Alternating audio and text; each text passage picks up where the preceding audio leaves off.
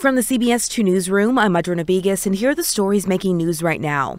The visitation to honor fallen officer Andres Mauricio Vasquez Lasso will be held this afternoon at 3 at the Blake Lamb Funeral Home in Oak Lawn.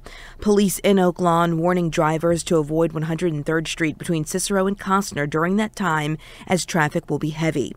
Officer Vasquez Lasso's funeral is tomorrow morning. Tonight, there's a candlelight vigil for the 3 people shot and killed inside a Bolingbrook home. A growing memorial now sits outside the scene of the grisly murders as police have arrested 17-year-old Byron Montgomery, one of the victim's boyfriends. The motive still unclear, and Montgomery has pleaded not guilty at a court hearing in Will County. Tonight's vigil is at 5:30 outside of the DuPage Township Center on Canterbury Lane. A big transformation underway in a Chicago community once full of vacant, neglected lots. Developers and city leaders cut the ribbon on a new block of homes known as West Woodlawn Point.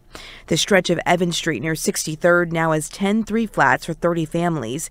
It's bringing in some new tax dollars for future improvements in West Woodlawn, and developers say the project is also bringing new investment to the neighborhood, including stores and restaurants. Later today, the city of Memphis, Tennessee will release 20 more hours of video on the death of Tyree Nichols.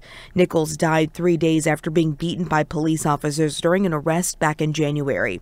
In addition to the arrest footage, the city of Memphis will also release information regarding the charges and disciplinary action taken against Memphis police. In total, 13 officers have been facing some sort of discipline.